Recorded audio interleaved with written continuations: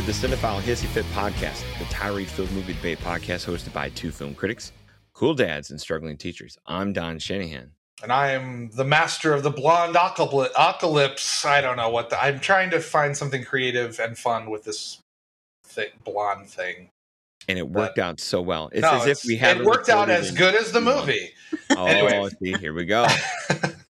Sorry. Ladies and gentlemen, we're damn glad to have you folks. For Will and I, this is the first time we've recorded in about 2 months, and we're happy to kind of kick off award season because this is all for tantrum's sake. We're shared passions and high fives wash away any place for hate. In the end, we encourage you all to love what you love, but for now, the gloves are off and the hissy fit is on. And we got a prickly movie for you. It is Andrew Dominik's Blonde. And for this, we have brought to you the perfect guest that you could ever have, the blonde in front herself, Katie Glidewell. Hi, guys. Hello.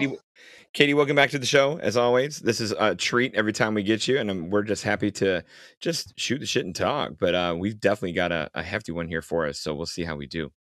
This week we're talking about, as you heard, Blonde, coming up on Netflix. It debuts in theaters on September 23rd. It should hit Netflix the week after that. And I don't know how it's going to expand and do, but we will definitely see. Our format is this. The recommending lover will go first, but in this case, as always, our guest will go first. The lover will go second, which is me. They will get 5 uninterrupted minutes to shower their praise and state their high-minded case. The hater will follow with 5 uninterrupted minutes of their own to present their counterpoints with any manner of intellectual scorched earth. After that, we will open it up for 2 to 3 hours of shared conversation where the hissy fit really gets chippy. Ladies and gentlemen, pop your flash bombs because here we go. Katie, welcome back to the show as always. Will, how you doing? Oh man, well, as a fellow teacher, and I'm deeper in the trenches than you are at this point. I think. Yeah. At the time of this recording, how many weeks are you in? I'm 5. Parent-teacher conferences and progress reports are next week. Whoa, okay, that's weird because I'm 8 and I don't have parent-teacher conferences or report cards for. That's because you live in a state weeks. with, you live in a derelict state with no childcare and parental involvement whatsoever. It's okay. That's why we're 49th in education with all that amazing help and resources. You're 49th? Hey, hold on a second. We're 49th, buddy. Don't take away our ranking. All right, then we're 49th in this union we call the United States of America. Mm-hmm. Either way, we're in some tough situations. Now, this has been a pretty tough year. I'm not going to lie. This is why we took a break. Right. For 2 months is because school is kicking the living shit out of us, and it's very hard. This is definitely the most challenging year I've ever had in my short career. So it's been, and in fact, we couldn't even get this podcast recording done because of that crazy work stuff, because we were originally going to be doing it at an earlier date. So right. I appreciate patience of everyone involved here for letting me sort through my professional craziness, but we got this. Yeah, but you know what? It's come with some good things. I've got another great batch of kids. I'm seeing a lot of success. I've got some job promotions and things like that. So things have been moving in the right direction, just in a more stressful way. Let's put it that way. All right. Well, luckily, all that goes away. Although we bring a movie of pure dread. So, that was this was great to watch on a whole day, like a long day. When you're at work from 5:30 a.m. till about 6 at night, and then you go sit down, get your popcorn, and watch a 3-hour movie of. Well, I'll get into it later. Yeah, Katie, you are our guest. You are first. Set your 5 minutes however you like. I'm just gonna ding whenever you stop talking, but you're good to go. Katie, the floor is yours. So I'm going to get my stopwatch ready and go. All right. Blonde, directed by Andrew Dominik and written by Andrew Dominik and based on the book by Joyce Carol Oates. I know I have many fans that are very huge Marilyn Monroe aficionados. When I posted that I was seeing this, I had a number of them reach out to me and some post on the post that I did saying that they hate what this looks like. They hate the book. They love me, but they hate everything about what this is. So that was very intriguing to know that right away. Going in the film, encompasses the early stages of Marilyn's life, like when she's probably like 5 or 6. I couldn't really tell the exact age, and then going into her death. I understand what Dominic was trying to do with the film. I mean, it's the emphasis was on the brutality and the truth of, Marilyn's life and Hollywood, and taking away the rose color glasses of being a star and all that stuff. But honestly, I just think it emphasized on the brutality. At some point, I felt like this was done by a sadist. It was just unrelenting, everything that we were watching this woman go through. And I don't know. It's like, I want to do a quote. It's like, do you want to see a star die? Then watch Blonde. I have said this before. Like, I feel like it's a 2 hour and 46-minute version of the 12-minute version of that scene in Irreversible. I mean, it is honestly unrelenting what they show the audience. The degradation, the manipulation, the physical, sexual, mental, drug, alcohol, and child abuse in it gets to a point where it is just completely exploitative. And I reviewed this film yesterday. Actually, I did give it an 8.5. It will not, I'm sure I'm going to change my mind, because one of the reasons why I actually gave it that high of a rating is because I can't stop thinking about it. I can't stop talking about it. But the main reason, actually the sole reason, was the performance by Ana de Armas. She is absolutely exceptional. I do believe she will be nominated for a number of awards for this performance. She completely embodies everything of Marilyn. There are so many scenes where it is absolutely uncanny. Like, never in my dreams, if I would be casting a movie about Marilyn Monroe, would I put her up there. And profiles, like recreations of photographs with different people, and the wardrobe she is in, it is spot on. And I do have to give it, the wardrobe department and makeup did a fantastic job.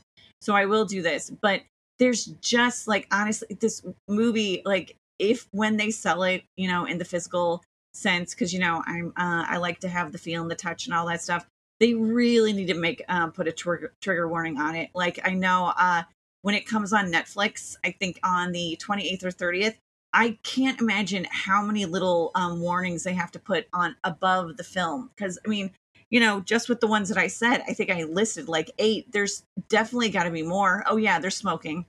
And there's rape. I forgot about the rape. Well, I did say sexual abuse, but it just goes so far into that. And some of the scenes are just, I mean, I know they want to make her be a sex pot, and, she was in love and doing all these things, but some of the scenes are just at a point insulting with the insinuations and circumstances that she would put herself in. And I mean, she's not dumb. She was put in circumstances that, may not have been or were not ideal, but she was not a dumb woman. And it shows that in the film. Whenever she tried to show her smarts, people would get angry, but they put her in situations that I don't think would have happened in real life, even if you are a star and in love. And I don't know. I mean, this is definitely going to be, to me, I mean, other than a lot of the horror stuff that I watch with the most polarizing, it's definitely going to be a film that's, you either love it or hate it. And I'm like in the middle, but it's definitely not more towards the love. It is for the love towards Marilyn Monroe and Ana de Armas. But yeah, I'd go in with a warning. Just be prepared. Whew. All right. Good job. All right. Thank you. I actually did the timer this time. So this way, that time I didn't go over. I'm impressed. All right, my 5, huh? No, I come to this film, and I wanted to give it the fullest appreciation I could in terms of just preparation. Read the book by Joyce Gibbs, and the book is a fictionalized take, not meant to be a biography. There was a fantastic interview she gave at the end, like the last 40 minutes of the audiobook of the book, where she just kind of you hear her intent of making the novel and what she included, what she didn't, what she bent, what she didn't, and it kind of gave me obviously context to what I just experienced as a book, but at the same time, I'm like, all right, that's a mindset I can see being taken to a dramatization or a film, and in doing so, it is a difficult film and a difficult book that it comes from. And my goodness, I can be that person that says to you, the book goes even further than the movie. The movie, I was worried that the movie would just kind of cherry pick, obviously with the male gaze, would cherry pick just places to. I mean, it still is exploitative in the ways that it goes, or at least just pushes what it does. But I was like, all right, what are they going to pick? How are they going to narrow this down? And in a way that still, if it can, celebrate where it can the woman and star of the show, but at the same time, I knew after reading that book that the objective of this, and I know we're not supposed to say objective in this art is subjective kind of place, but you know me, I go there. When the objective of the novel was to kind of do this fictionalized take and to frame a tragedy, I knew the movie would too.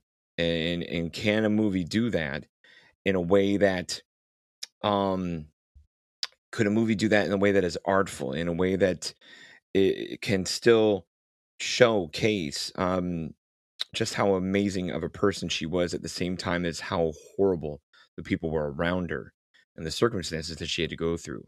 And my goodness, the movie does. And in the way that it hops through history and picks what it picks to depict. I have to say, as a person who read the book, that's where the objective thing comes out.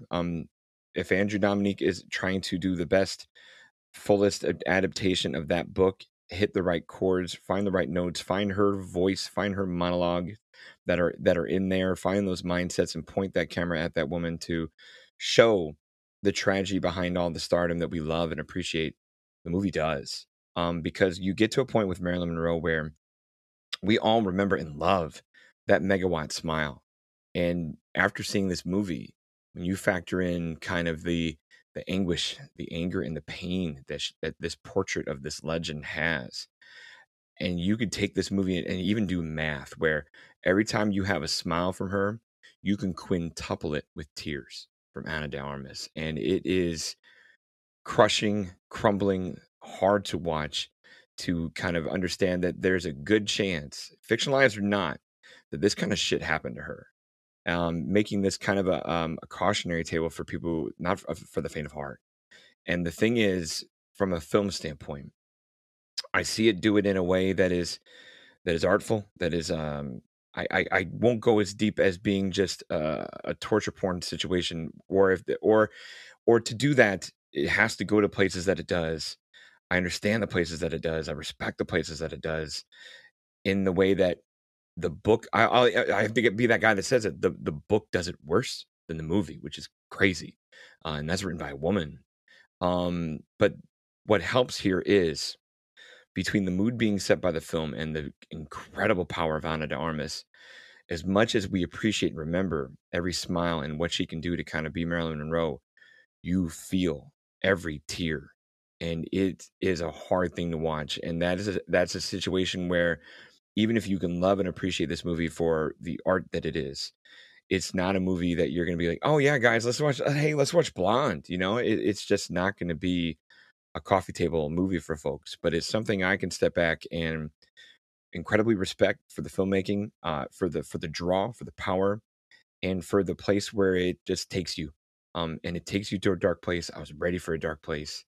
I don't want to say the words I welcome a dark place, but I understand why it went there, and I to do it in a way that can befit the actress doing it. I can respect that. I've been lucky enough in the last week here, as the buzz of the film has gone on. There was a fantastic the Critics' Choice Association that I'm part of. We got to do a brief Q&A half-hour thing with Ana de Armas, where she kind of steps in. She got some softball questions of like, what's your favorite Marilyn Monroe movie, or how'd you approach the thing? But to hear her tell it, I saw the importance of what she wanted to do, to just be like, hey, folks need to see this. Even if it means not necessarily tearing down a star, but just adding that level of you can love her, but you need to understand all the crap she went through too. And I know a lot of people in general public don't like to have their nose rubbed in that sort of thing, but I think there's value to that, to just kind of be real. Even I know I'm using the word real in a fictionalized take of a movie, but it's something I really respect. I was impressed by, and I'm going to be that guy that goes the hyperbole. It is one of the better, if not one of the best films of the year. It won't be my number one, but it'll be in my top 10, and I no reservations there for me on that. So intriguing. No. Interesting. Interesting. I'm literally taking my thumb and my finger and doing that thing you do with your chin where you go, interesting. You're an emoji right now. I am an emoji. All right, I'm going to start my 5 minutes here. So let me start with some positives first. Yeah, I mean, there is no question Ana de Armas is incredible in this. I mean, you can usually tell, I mean, when an actor is giving it their all. I mean, it just shows up on screen. I mean, we see it from people like Christian Bale all the time, even in the smallest of roles. But this one, you can tell Ana de Armas is like, okay, this, I mean, she's been in some big things, obviously, including my all-time favorite movie, Blade Runner 2049. But this does feel like a legacy set piece for her, where she's kind of saying, this is my shot to confirm that I am indeed an actor. I think women often, unfortunately, go through a much more of a grind in terms of being accepted for their craft. You know, they're always going to be considered, oh, just a pretty face or whatever. So women usually have to work twice as hard for 1/4 of the pay. And I think that's the case here. I think Ana de Armas is like, I'm going for this. I'm going to show that I am not just a pretty face, and it's not just a fluke that I happen to be some of the most engaging people that you see in every movie I'm in, because it's true. I mean, thinking of the last 4 or 5 things she's done that I've seen anyway, you know, be it the Bond movie, Blade Runner, Knives Out, whatever. She is the most compelling and interesting part of those features. So this is a home run for her as an actor, as a symbol of her craft, as a legacy defining moment. This is an incredible acting performance. My only thing is, and I wonder if this will hurt her come awards time, is the polarizing nature of the film. See, I come at this from 2 things. I really like both points that you guys made. And I think I actually kind of align with Katie in the sense of I get what she's saying, and she kind of says it better than I could ever say it. The only difference is our rating. Like, she went 8.5, I went 2 stars in Letterboxd. My thing is, I really think, even though it is artful, and I'm not saying this is easy, I'm not saying the technical parts of making a film like this is easy. I mean, there's a lot of graceful, artistic, sweeping, moving imagery here. I guess what I'm talking about is more the feeling of it. There's 2 things that don't ring true to me in this film. The first one is, and I've always said this about acting in general, the big example I always use is I was always mad that Bill Murray didn't win the Oscar for Lost in Translation, because he lost to Sean Penn, because Sean Penn, even when they showed that year in the Oscars, like, you know, the clip they always show, like, oh, and the nominee for Mystic River, Sean Penn, you know, it's him screaming and crying and wrestling people and trying to get to his dead kid. And, you know, and that is quote unquote more sexy to show. And bless you. And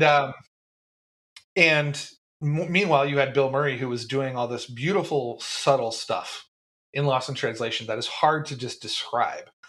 That was kind of my main issue with this film, is that I think it's very easy for someone to showcase suffering. I think it's harder to show like a depth and understanding and make that suffering an experience for that character and not their defining character trait.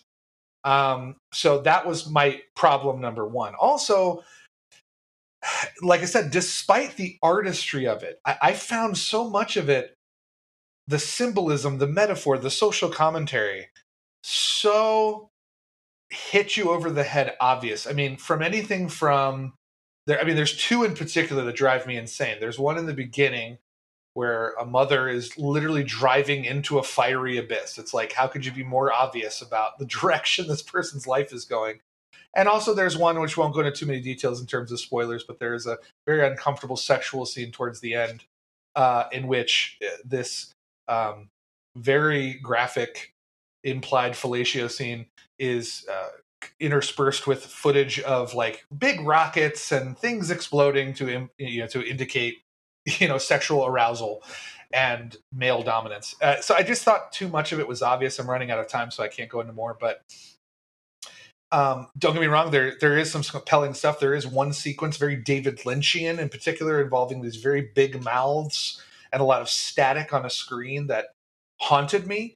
And I cannot deny the technical complexity and brilliance of some of this stuff. But at the same time, I just think thematically, character-wise, story-wise, and all of that it just takes an easy way out, and I can't defend that. All right, ladies and gentlemen, please enjoy a short announcement from the Ruminations Radio Network, and we'll be right back with some spoiler discussion. We know you've been scared watching horror movies by yourself. Well, now you don't have to. Hang out with Ruminations of Red Rum, all things horror from movies to the latest spooky games we've played. Come hang out. But hurry, the killer's behind you! All right, ladies and gentlemen, welcome back. We are opening the spoiler banner on this. Be ready on where that's going to be, and let's see what can be done. Katie, you went first. I'll circle it back to you here. All right, spoiler. One, there's just let's talk about the fetuses. Let's talk about the fetuses. Yeah, that's a tough one. That to me was like, what the hell are we watching? And I'm with you. That gets a little Terrence Malick. Let's go look at the universe for 40 minutes. Well, I'm not gonna lie. There's some Tree of Life shit there. Yeah. And also the POV of the forced abortions. Like, let's talk about that. Like, really? What? Mm-hmm. And then when she's pregnant with Arthur Miller's baby, and then it becomes this like pro-life thing where it's like, oh, are you going to keep me this time? It's like, what? This isn't the same baby. I'm always the same baby. I'm like, what am I watching? Yeah. Like, and it gets it gets spooky. Don, you read the book, so I don't know if this was in the book. And going into it, maybe reading the book. If I do that, because I don't know if I'll watch the movie again, so I don't know if I'm reading the book. But is that part of the book? Yes, there is a lot. Like, this is, you're in Maryland's stream of consciousness for this, where in the film, obviously, there's, unlike a book, you're not going to get narration and all that, but it's a bit of her thing, and you have this little ongoing monologue of, and Anna does that when she kind of expresses herself in different scenes where you have this blurring of her breathy character of obviously what she plays as a star, but then also what's Norma Jean underneath really thinking and doing. And yes, the book can get as trippy with the children as it does. Like the book also, like the book she had an earlier marriage right around World War II with like a high school sweetheart situation. That's not in the movie. There's lots of good there's a lot more with the mom throughout her whole life in the movie. A lot more of like some Secret Service junk with the JFK line and stuff in the lot more of that in the movie. And like I said, I feel like they picked the right through threads where they could, but no, the book being fictional, but also going dark the way it does goes there. Now it doesn't mention, birth canal shots and vagina POVs and all that stuff like that. But the trippiness that would make that happen is there, Okay. What am I really thinking? What am I like? What's going on in her head comes out on the page. I mean, what's going on in her head, I understand. What's going on in the baby's head? A little bit of that, yeah. And the fetuses was a little like, what? And then that, the whole thing with JFK, where it's not only the definitely, I mean, there's a number of times where it's like, you go into the film, it's NC-17. So I'm like watching it. It's like, okay, well, when her mother is naked and the child is naked and she's trying to drown her in this like boiling hot water, that must be Yeah. where it's NC-17. Oh, yeah. And it's like the last Not 10 yet. minutes of the film's like, Yeah. you know what? Hold my beer. Let me Yeah. show you what this NC-17 is all about, sweetheart. And that part from in the movie is I felt that was the most rushed, non-handled the best part compared to the book. Was the JFK stuff in the book is it's a third act thing because it's where it is in her life, but like a lot more Robert Kennedy. Obviously, the big birthday scene is a thing. They have more encounters than just this one in the book. Where that was a fast forward button part for the movie where I'm like, oh, and I'm at that point. You've been there 2 hours and 30 minutes. We're like, and someone who knows how it's going to end is like, all right, how are we going to tumble this down the hill more? And obviously it shows that fellatio scene, which plays as it does, in different ways of the book. I think obviously this takes several sexual encounters and boils it down to the one with all the symbolism and imagery that Will's talking about. And it gets a little much there. So, I'll grant that. Oh yeah, because it also, you have that, but then it also implies after that is done that it's like, a forced sexual encounter, and then when she goes to the bathroom, like she's obviously in pain, and there's more implications going on. So it's like, okay, you're showing some, but then you don't show others, right? And then and that's difficult to take a big book and shrink it to 3 hours. Well, and that's the thing. Like, someone asked me yesterday, it's like, as a female, how do I feel about this? And I'm like, does it have to be my gender that says this is someone who is brutalized throughout the film? I don't think that my gender should make me more of an advocate, whether for this or not, or have more of an insight into it. I don't want to see anyone, no matter what their gender, sexual orientation, or religious, anything about them, being victimized and brutalized the way this film did. So it's not, it really was a lot. And also some of that, like, I'm going to get into the throuple that she was in. I'm not saying that didn't happen. And obviously we know this is a fictionalized documentation. But and whatever they did, if that was fine, I just think it's insulting to think that one of the biggest female stars at the time would have a finger banging off with two guys that she was with in a movie theater that had people in it. I think, I was like, really? Really? I think at that time, though, they were implying in the timeline that she was just getting into movies. So she wasn't like the Marilyn Monroe yet. Yeah. But still, I know, but still, no, don't get me wrong. It's ridiculous. That's the scene you go for to accelerate the love, the triple, Yeah, that was... Look, and I'll be that guy that says it. There's a lot more of that in the book too, and I do like that the movie.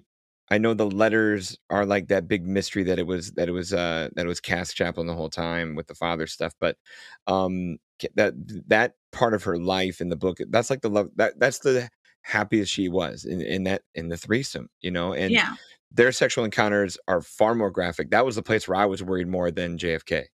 In terms of bringing the book to the movie, because they have a hot time, not in a non-abusive way, but it was clearly not as abusive as JFK. But that maybe the finger banging is a little bit more, but it goes way further. One in the mouth and one behind. A book just to picture a book. It goes. Oh yeah, no, I'm not saying that wasn't. I'm not saying that wasn't a possibility of going further and all that stuff. I'm just like, just a thing to do that in public when she's under contract. Both of the gentlemen are. It's when you're in tabloids, and especially during that time, I don't think they would all three be dumb enough to do that. Like, even if she was in love and all that stuff, and if the guys are using her to try and get attention, I still don't think they would be dumb enough, especially with a McCarthy era situation, that they would, or maybe that's a little bit later on, but it's no, you're right. The blurriness is there. Go ahead, Will. I think it was like 1950, so that would make sense. Yeah, something like that. Yeah. I think that was the year they mentioned in the movie, I think.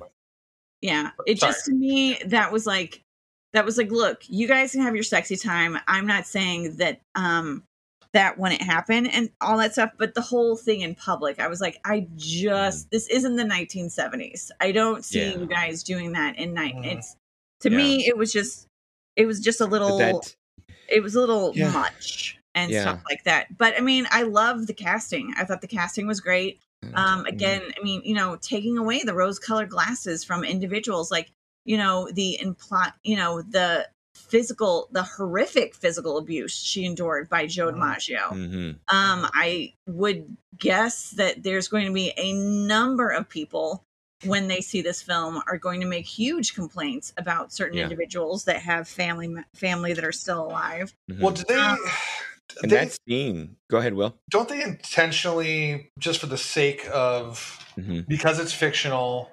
Yeah. And I don't know if the book does this, but doesn't the book, instead of naming them directly, doesn't he call them like the ex-athletes? So it's not saying Joe DiMaggio did this, like that kind of thing. Yeah, Joe, I mean, obviously it's very obvious, but Joe is unnamed. Arthur Miller is unnamed. Arthur Miller, I think they get away with. And then Cass and Eddie, it might be the author. I have to look it up. I think he is. I'm looking at it right now. I think he's the playwright. Yeah, and there you go. But yeah, Eddie. That's the thing. Like Eddie and Cass, Eddie G. Robinson Jr. and Charles Chaplin Jr. are the only ones that get their names. And like I said, it's nice that they kind of boil down to being the best loves of her life, and it's. But yeah, the DiMaggio scene, like, in I guess where I'm saying artful and I don't want to be the person that says it like this, but I'm going to be the person that says it like this. Knowing that the book goes dark and knowing that the movie could have went further, there's some scenes that I feel like you see the torment, you see the brutality, but it's still guarded. Like the DiMaggio scene, and you like when he takes her around the corner from that living room into the dining room, and obviously you hear his abuse to her, and all you see is that shaking chandelier. Yeah, you know, like you could have gotten fist to the face, but you didn't. You got the shaking chandelier, where that's meant to. I know it's not the best, but it's an artful form of restraint to not hit you with everything. And then even like the threesome love scene, where that gets all screen bending and stretching of, you know, like where that got little trippy scene, that could have easily been Pornhub threesome, and it didn't. So like there's I'm not saying the movie pulled its punches, because it doesn't, but it finds angles to bend and to tell without show in some spots, and then obviously there's places where it shows and not tell. So it's interesting where they made those choices. Well, let's talk about that. Actually, I want to talk about that because I think in the past, when you hear NC-17, I think just the way our culture is, where you can see some pretty brutal things in a PG-13 movie in terms of violence, but you know, sex is a no-no, you know, because I mean, the one I think of is the fact that like No Man Land is rated R, because you get a 1-second scene of what's her name, you know, being naked in a lake, you know, and it's like, well, it's not sexual and it's not anything, but because she's naked,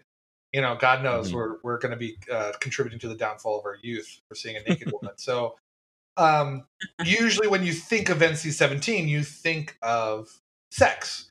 I think, like, when people ask me about that, I go, well, actually, the most openly visual sex stuff is consensual, actually, and it's very arty and, you know, the mirror stuff. There is obviously a rape scene in it, but it is very, like you said, it's a little bit. It's not like irreversible, you know. It's not like implied. You know. That's you're talking about that studio head earlier in the movie. Yeah, the studio head and studio head. Yeah, right. And there's I love how that flashes in her mind when she's talking to Joe. You know, like, oh my god, yeah, like, hey, how'd you get into the business? And that's what she pictures. Yeah. Well, I guess what I'm saying is, you know, does this? Because I've heard some crazy stories about NC-17. At one point, like Kevin Smith's Clerks was going to be NC-17 for all the language. Sure. So NC-17 is kind of this weird thing in cinema history, I think, where you think, okay, well, you know, the first thing that probably comes in your mind with NC-17 is Showgirls. You know, you think of sex. But is this NC-17 because of that relentless psychological stuff? Like the fact that, I mean, because there's child abuse, but it's not like, again, it's shown at an odd angle, but showed at odd angles. It's not. Is it more like what is left to your imagination that makes it NC-17? Because I don't think, I mean, there's a lot of, I mean, I call this, I know Don doesn't want to go there.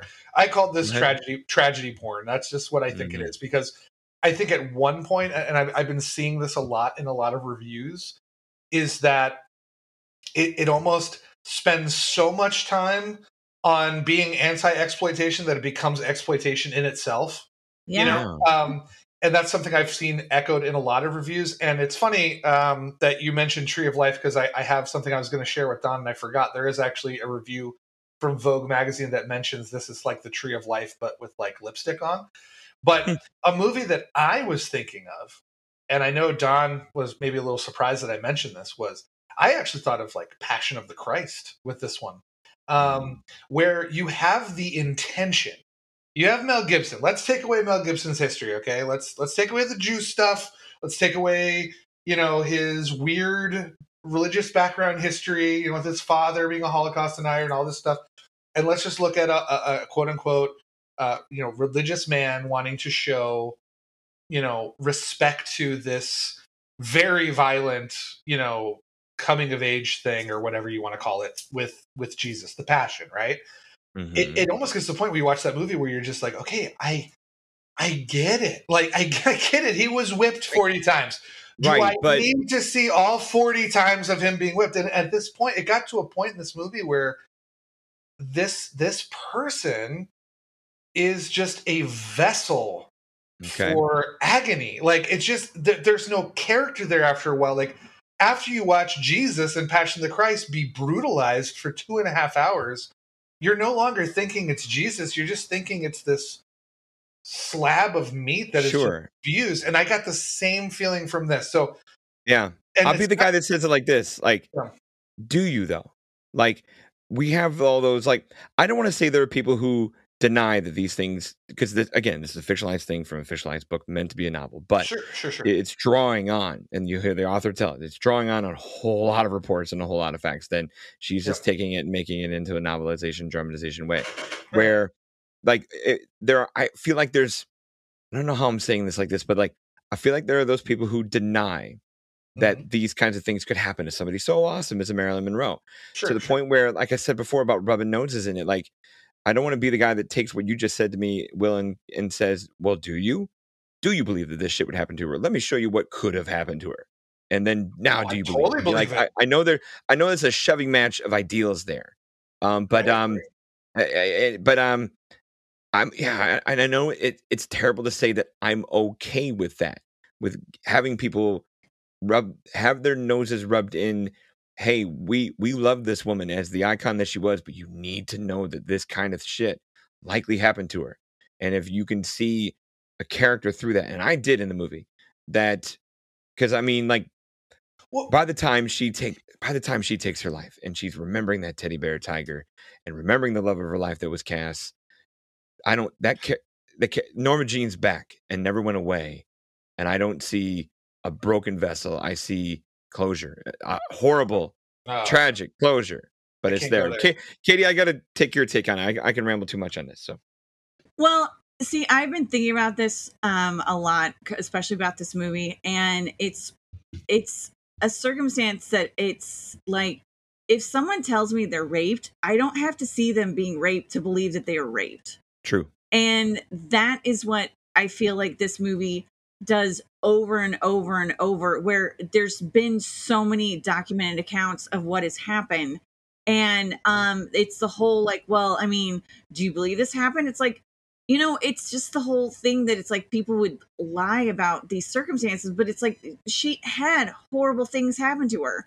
And I don't deny that, but it's just that I mean, I don't know. It's just so much. And I mean, I know there's some things coming out now, you know, about the her nudity and whatnot. And I'm like, I mean, yes, you do see her breasts a lot in the film, but I don't ever think, I mean, when Will brought up Showgirls, I mean, it's at that point that it's like, you know, you just see the nudity so much that I don't even really like register it. But I will say this, well, it wasn't the sex that gave Showgirls NC-17. It was that horrific, violent rape that gave Showgirls NC-17. Which I think people forget about. People kind of forget about that scene. Like, I've rewatched because we're all laughing at the movie like it's guilty pleasure stuff now, and when you have to step back and go, what are you guilty pleasuring? And you're like, oh, we're glorifying that for fun, and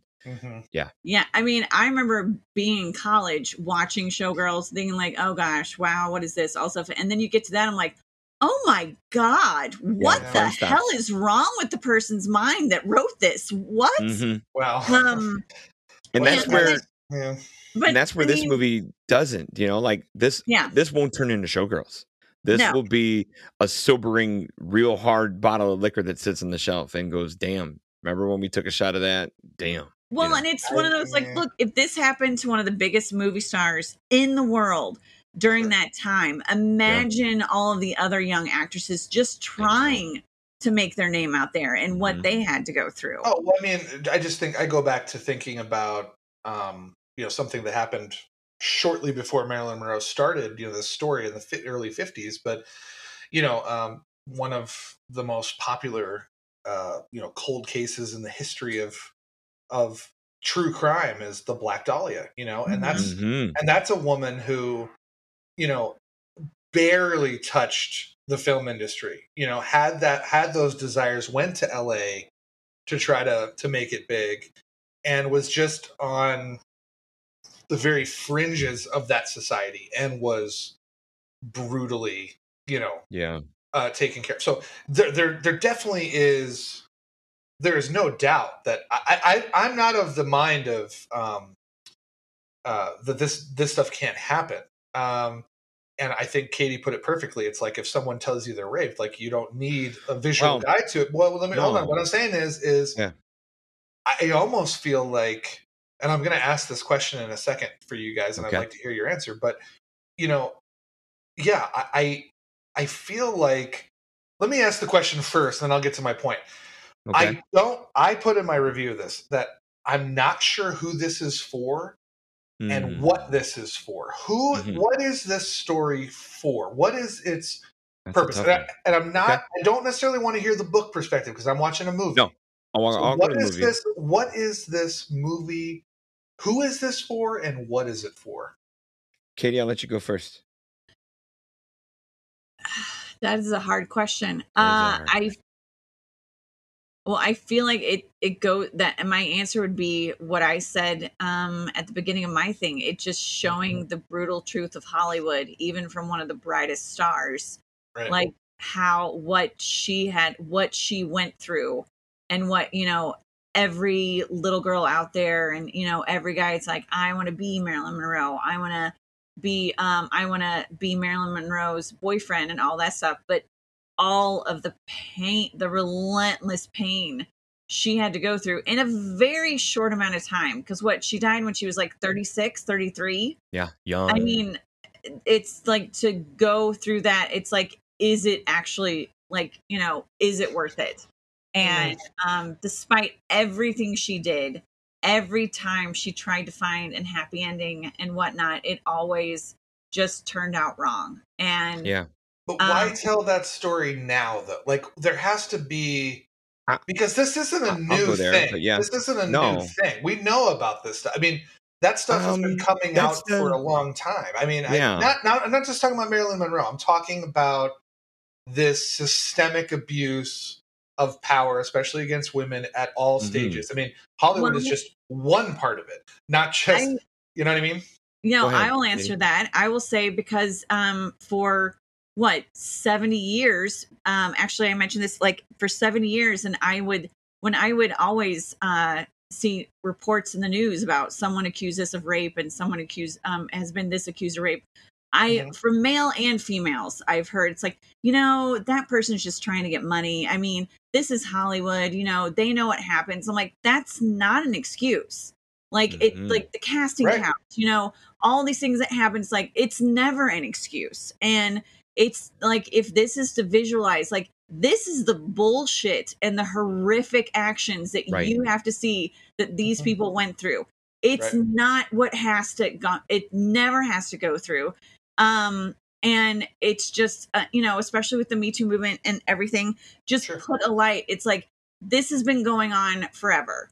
Women have been mistreated. Is it going to stop? It has to. It has to stop. This shouldn't be, you shouldn't have to be raped in the ass or any sort of mistreatment to you to get a role. Like nothing. No one should have that power. No one should feel like they should be able to abuse a human being to like give them a little bit of their, quote unquote break or anything. Yeah. And my answer to that would be echoing the very same thing. Like this movie is for that cautionary tale of, hey, you need to be reminded, and you need to remember not to believe women, not only to believe women when they, or believe the victims of when they are raped, but you need to know that Hollywood will quickly destroy even their brightest, most beautiful thing because of dumb men and the things they do and the celebrity dreams. And we have that in, the old days we said 15 minutes of fame. The new days we say 15 seconds of fame, because that's how accelerated this is, where I think people need to know. And the crazy thing is, all the people who will throw their arms up and go, I ain't watching this shit, are the people who probably need to have that rubbed in their face the most. Those deniers of red. I'll even be a jerk that says it, the deniers of the red state people who still think John Wayne's a hero when he's an asshole. Those people who go, oh, my Marilyn Monroe's the perfect girl I see in the movie. She ain't. She went through this, and you need to know so that we don't go through this again. You can discover more stories about others, because you can, I guess the way to say it is to hear it and see it from the top, from the highest ideal and idol, that we've done that to an idol. Don't ever do it again to even the smallest rookie, let alone your idols. No, I get that, but it's all about presentation. Let me tell you about two scenes that I thought were really good in this movie. That I think, and this goes to my Sean Penn, Bill Murray thing, subtlety. To me, there's two sequences in this that isolated, if you take them out of context, like if I saw this in a short film, or if the movie was more like this, it would make it more powerful for me, and do exactly what you're saying, but without the almost, to me, delightful exploitation at some point. I mean, it almost feels like it's showcasing it, like the Passion of the Christ. But there's not a moment in this movie I took delight in while I was watching. I got the opposite, but I got the opposite. But let me focus on these two scenes. The first one is her audition scene, where she slowly breaks down while she's doing this audition scene. She almost forgets where she is and who she is, and is in a different realm. Yes. That scene was astounding, because without any context, even if I didn't know about the mom trying to strangle her or whatever, the performance is so good and so nuanced, and you can see the pain in the eyes, that if you gave me more of that, that is more of like telling me without showing me. Like that moment, I bought all the pain and suffering and the abuse she had just from watching her do an audition. And then the second one that I thought really worked in isolation, but at that point had been so overdone, is there's a sequence where she goes to a premiere. And there's people taking pictures. It's in slow motion. And all the men's mouths are like it looks like the Black Hole Sun video by Soundgarden. Like all the men's mouths are like super huge. Yeah. And then she goes and sits down in the theater. And then the theater screen is playing like this warped, blitzed, like static, right? And it's nightmarish. It's David Lynchian. It's terrifying. That's another one where it's like, I get it. Like she is being ogled and watched and like literally sat, like, how do you say the word? Like when you see a steak, like slavered over, whatever you want to call it. I don't know the term for it. Like, and then of course she's seeing, like, instead of this beautiful thing on screen that we all immortalize, she's seeing this distortion and pain. Like, those are moments where it's like, I get what you're trying to do, but then you'll get like these endless moments of just agony and sadness, and I get it. I think there's a way to do this movie in a smarter, subtler way, and you can still get the same power out of it. So if I get anything from this story, I'm going to take those two scenes, and I think they are more viscerally and emotionally effective than me seeing her being like seeing the physical rape, or seeing like implied fellatio and abuse, or being beaten or whatever. Like, that to me gives more complexity to it. Actually feels like a character, and you're making a statement. I feel like I said in the beginning, I think it's easy to showcase suffering. You have to give that depth and understanding, and there's too little of that in this movie. Oh gosh, I'm the flip side of that stopwatch. Yeah, I mean, if you add up the things you're mentioning, fellatio, the casting couch rape, and from the old studio head in their first role, like if you put the stopwatch on the ugly parts, then I put the stopwatch on the her figuring herself out parts, or that audition, or places where we watch her, that outnumbers the other things. I'm not trying to play math on that, but like obviously the severity of some minutes are all you need to ruin the bulk of other minutes. But I was locked in on the other places where, yes, these moments, I don't want to say momentary, but like the moments of watching Norma and watching the real her try to, crawl out of the despair she's in, outnumbers the times she's put on to despair. For me, in the stopwatch I'm watching, in the movie I'm absorbing. But Katie, how did you feel about that same thing? What's going on?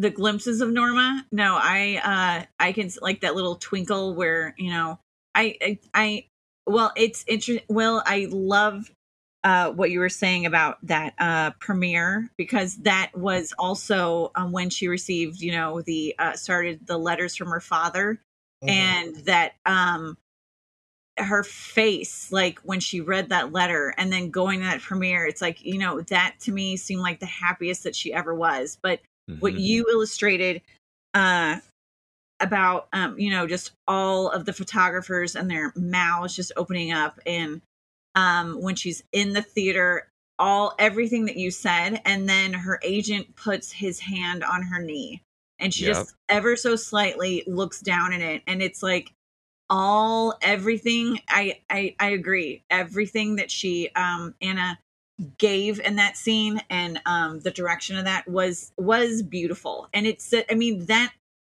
right there was everything in the movie. Like the distortion, you could tell just from that subtle hand on the knee, like what she had to go through to get there. Even though it was her. I mean, they weren't seeing the studio head, they were seeing her. People were clapping for her. Yeah, and then you throw in that great score from Nick Cave and Warren Ellis that just twists the nerves. The score is amazing. Yeah, and as I said before, the recreations, the wardrobe, everything. I mean, definitely is going. That's why I can't deny it's the greatness that's there, and I have to admit, I don't want to say final thoughts because I know we're scrolling over, but like when I apply what the book did.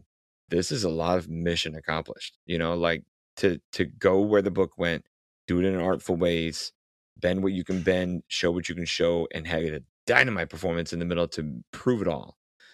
It's really good. I mean, it is one thing being a captive audience in the theater is, I think, going to be a much different experience than watching it on Netflix, because that's the hard part. Yeah, people are the people are not going to get the full effect of this sitting on a screen with their phone in their hand. Well, and I also don't think a lot of them are going to finish it. I would guarantee that a number of people are going to be like, what? And then they're going to stop, and then they're going to go away. And then it's like, and that's one of the things, it's like being a captive audience, it just keeps going. And that's one of the things that it's like in the film, it just keeps going. And it's such a hard watch. It's like, it just keeps going. And I don't think a lot of people are going to fully experience that, because they won't watch the full thing, or they will nod off on their couch, or the kids are coming in, so you have to stop it. It's like, what's that? What's with the rockets? And it's like, that's not going to be the same thing as going to theater. I don't know how long the theater run is going to be. It's going to be very interesting when audiences see it. But again, it's just a film I can't stop thinking about. I can't Same. stop discussing. There's so many aspects of it, but I mean, Ana de Armas is just absolutely illuminating. And you know, Knives Out made her star. This is going to make her an icon in her own I agree. sense, and I think rightfully so. Same. But I don't know what we were talking about before, like who this movie is made for. Maybe it's for all those people that are trying to get their kids into Disney and, you know, oh, take this to sleep more. Oh, take this to sleep less and all that stuff. I mean, I don't think it's a coincidence that a number of these female stars in Disney end up having like breakdowns by the time they're like 25 and whatnot. And then it's like, oh, what happened? You had everything. It's like, I see that a lot in these kids that do different things. I mean, you work them hard, you do all this. Oh, here's a back rub now and then. And it's, you know, still, I mean, there's still reports of it going on. So if this is going to help any of those things like that, it's like, just stop. It just needs to stop. Like, let people perform, let people be entertainers without you having to do anything with your grubby hands and taking advantage. And and maybe that's my propulsion of what I'm saying is like, until it stops, show the worst of it. Not show the worst of it. Like, I mean, the I believe her should still apply, but until you fucking get it, we tore down icons, and now you don't even push the other thing. So until it stops, rub their nose in it. And I know it's a hateful way of thinking about it to people who will, and unfortunately, like I said before, I think the people who won't watch the movie or give up on it, it's a damn shame that they won't, because I think this is a harrowing enough experience where you come out of it and go, man, you feel dirty, you feel horrible, and rightfully so, to the point of like, hey, change the color of your celebrity dreams, because it's, ask yourself if it's worth it. Ask yourself if you're willing to let the industry that you love and cherish for cheesy entertainment put people through this shit. And until they put more feet down to say no, rub it in. And I know that's awful, but rub it in. No, I would definitely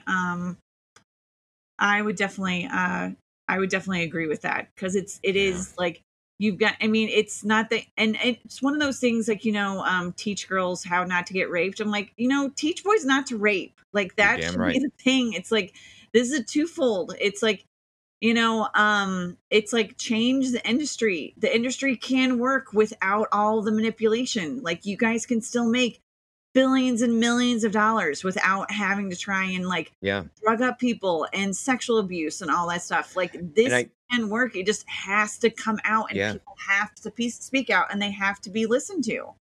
And that's the thing. Like, and I know this is going to sound crazy, especially as a school teacher in the room. Like, if you were to put a gun barrel in my head and say, make students watch this movie, I would make the boys watch this movie and go, don't you dare do a fucking thing you see in this movie. Yeah. And you need to see how bad it ruined somebody wonderful.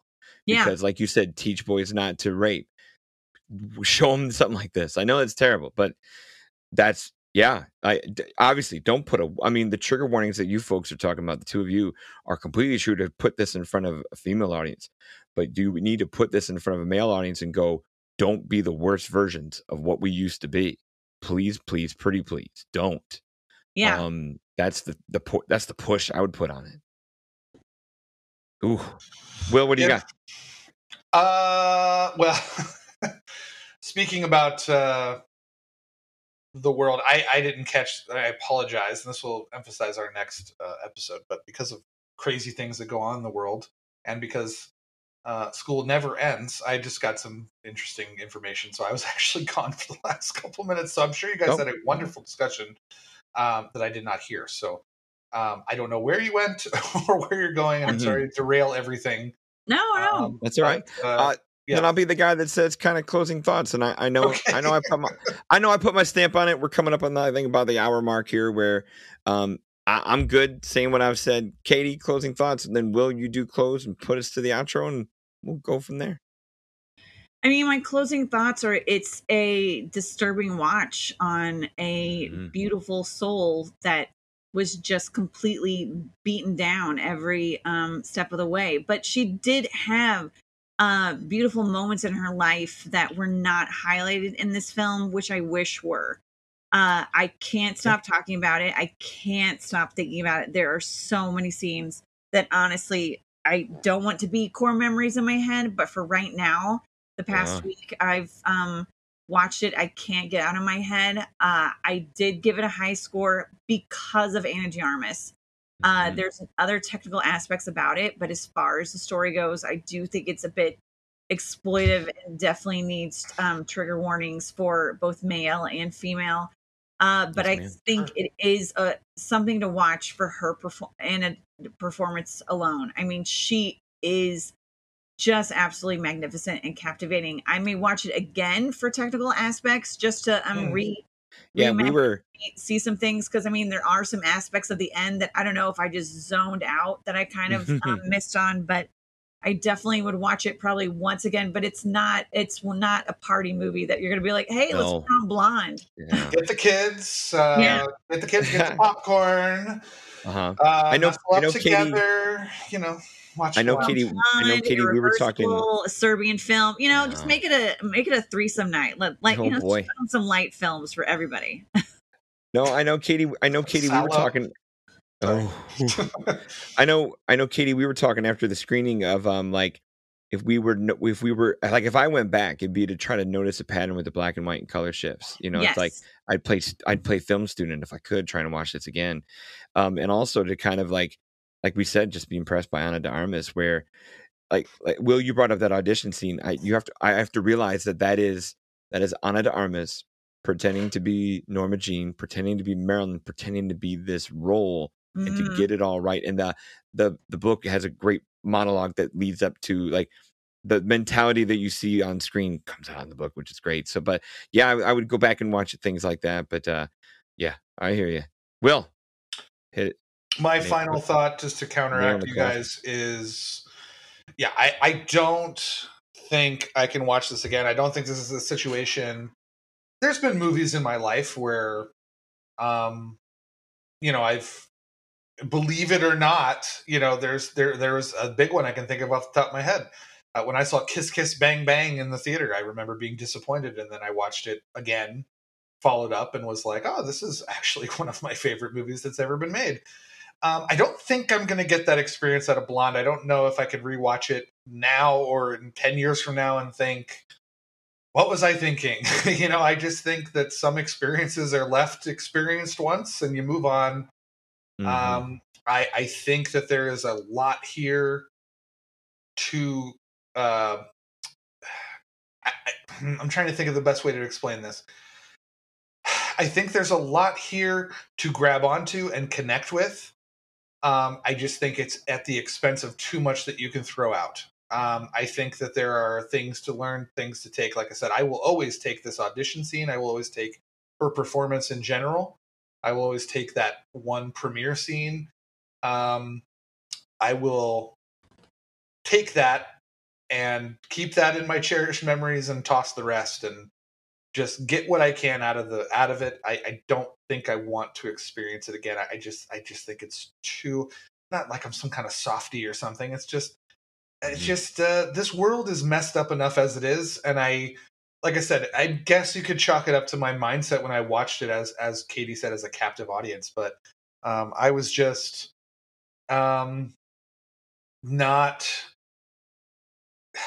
I just wasn't there. I didn't understand why this was.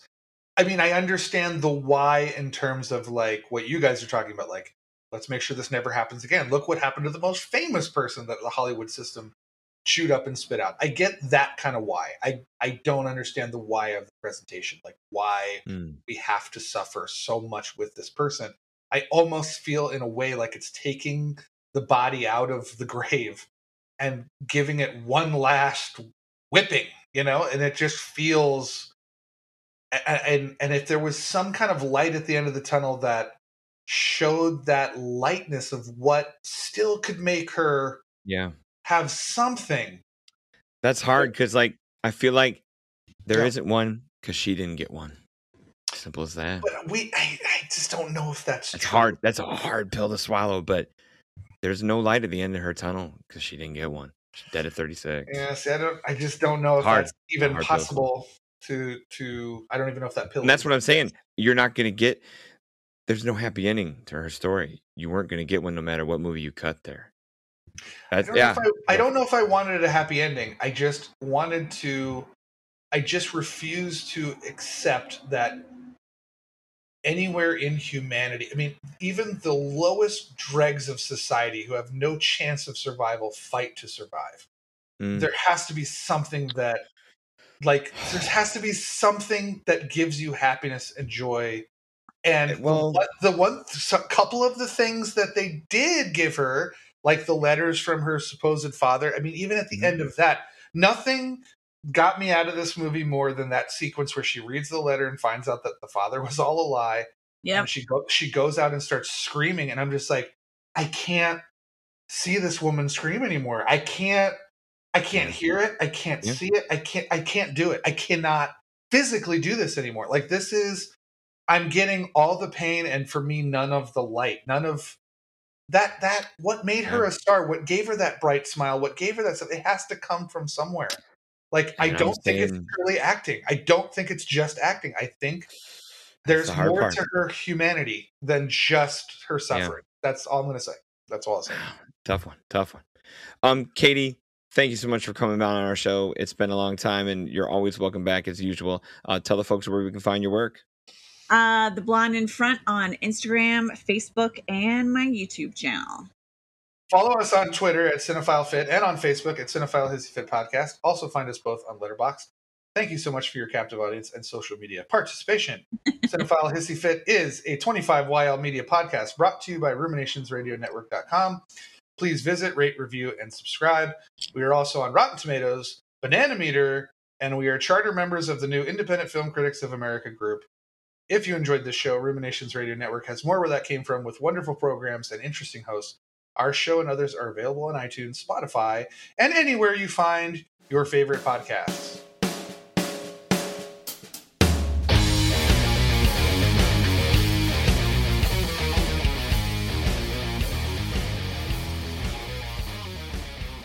And then Will. Am I supposed to take us home? I was like, yeah. Fair enough. My bad. All right. Follow us on Twitter. I'm really bad at this. If you guys ever listen to our Marvel minute that we did, I really suck. This was funny.